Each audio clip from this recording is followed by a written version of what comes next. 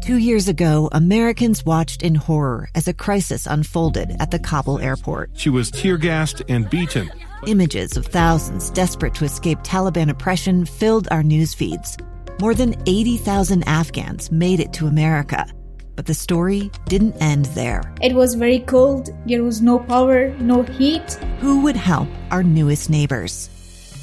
I'm Andrea Smartin. In Stranger Becomes Neighbor, you'll hear the stories of some remarkable refugees who left their homes and their dreams behind, only to start over from zero. Their only possession was 3 blankets. And you'll meet Americans who stepped up to help them. You want me to come when you deliver your baby.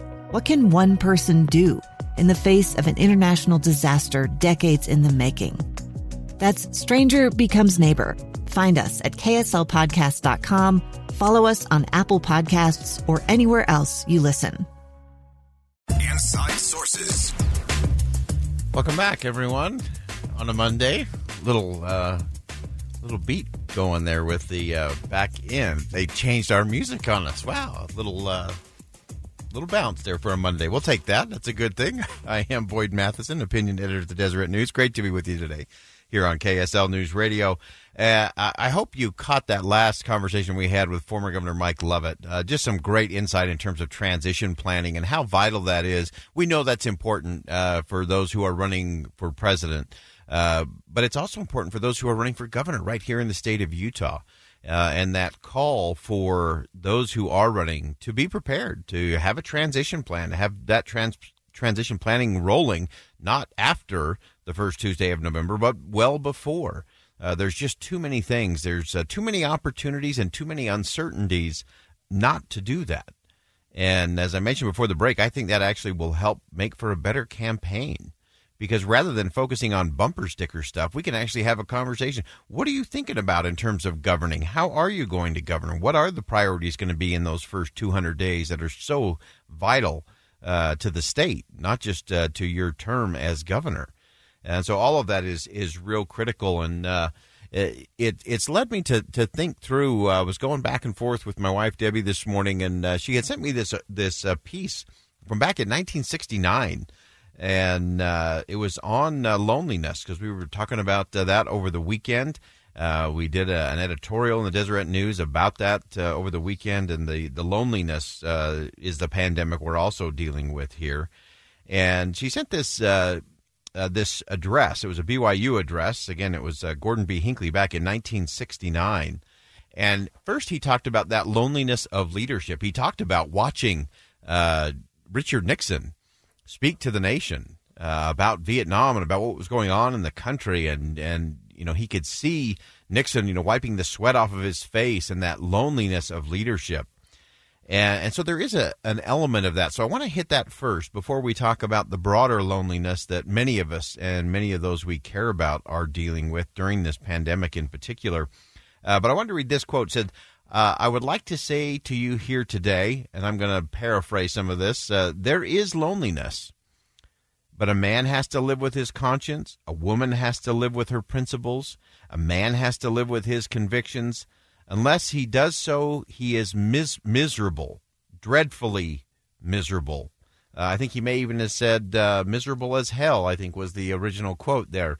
But all of that, to recognize that each of us have to live up to that, and especially those who are in leadership. There is a loneliness to leadership, to be sure, but you have to live up to your conscience. You have to live up to your principles. And if you don't, you are miserable. And so while there will be thorns and disappointment and trouble at all of those things, there is that moment in loneliness where you can get to those principles, and that's actually what gives you confidence to move forward. It's the old Shakespeare, heavy lies the head that wears the crown. So there is that element of loneliness, and I think we all experience that in some ways. Whenever we choose to live up to the principles we profess to believe, and that's not politics, that's people. So whether you're living up to what you profess to believe in your family, in your neighborhood, in your community, in your business, employment, whatever it may be, your friendships, your relationships, whenever we do that, there are times when it's just hard, and sometimes it's lonely because sometimes you are on your own. And so then we look at that in the context of the pandemic. and it is a challenge. Loneliness may be one of the most persuasive and pervasive side effects of this pandemic, may also be one of the most dangerous for that matter. And so while we have had conversations on this show well before the pandemic in terms of loneliness and depression, anxiety, and all of those things that go with it, I think it's really interesting. There were some findings from research produced by BYU, and that is that chronic loneliness can be as dangerous as a pack-a-day smoking habit. It can shorten your lifespan by about 5 years. Researchers also found that the quality of social relationships have as much effect on mortality risk factors as tobacco, alcohol, and obesity. In other words, loneliness can kill you as well as any drug or health problem can kill you.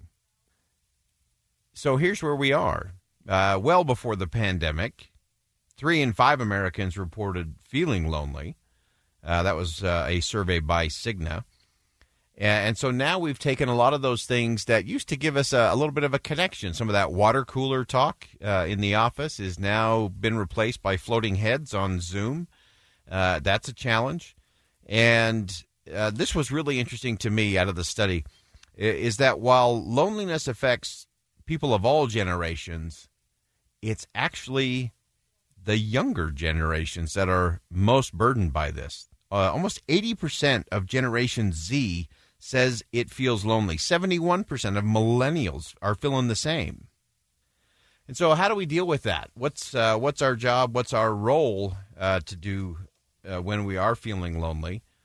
Again, this was from Julianne Holt-Lundstad of BYU, part of her research. She said it starts by reframing the emotion.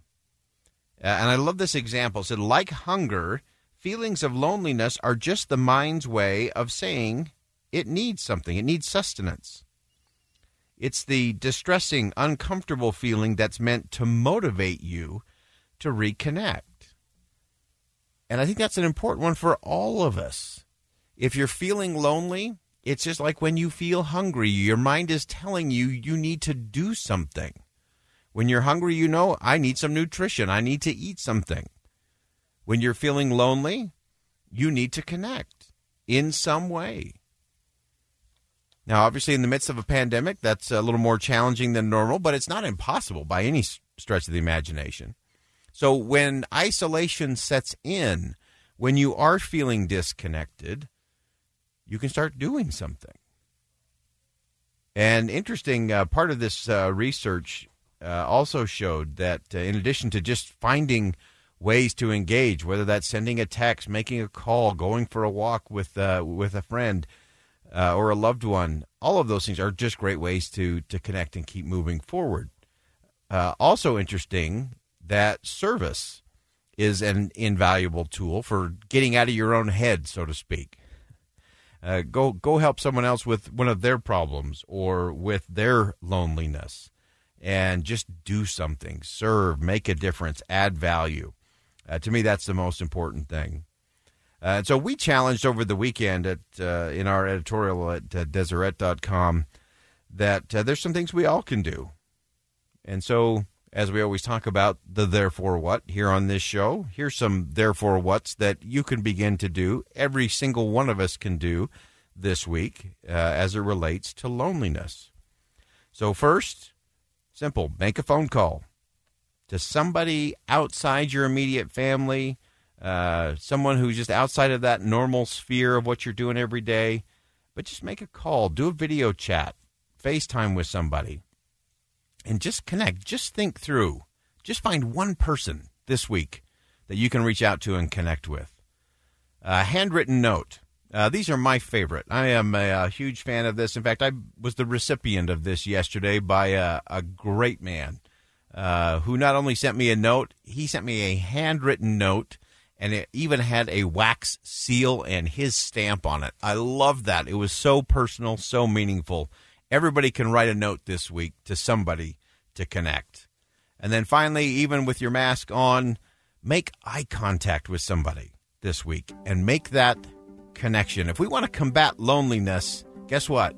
We got to do it together. Find a way to connect with somebody this week. Let's end the loneliness part of this pandemic. I'm Boyd Matheson, opinion editor at the Deseret News. Thanks for joining us on KSL Inside Sources today. And as always, as you go out into the world, make sure you see something that inspires, say something that uplifts, and do something that makes a difference. A gun in the face. Then all of a sudden they all kind of lined up. They pointed their guns at me. And this is the point where I thought, I'm going to die today.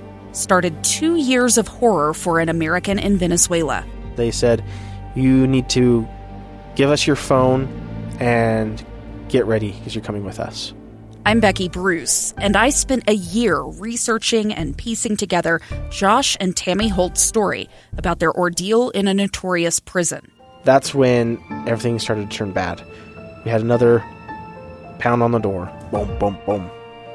And there was the police once again. You can binge all of the episodes of Hope in Darkness on KSLPodcasts.com or wherever you get your podcasts.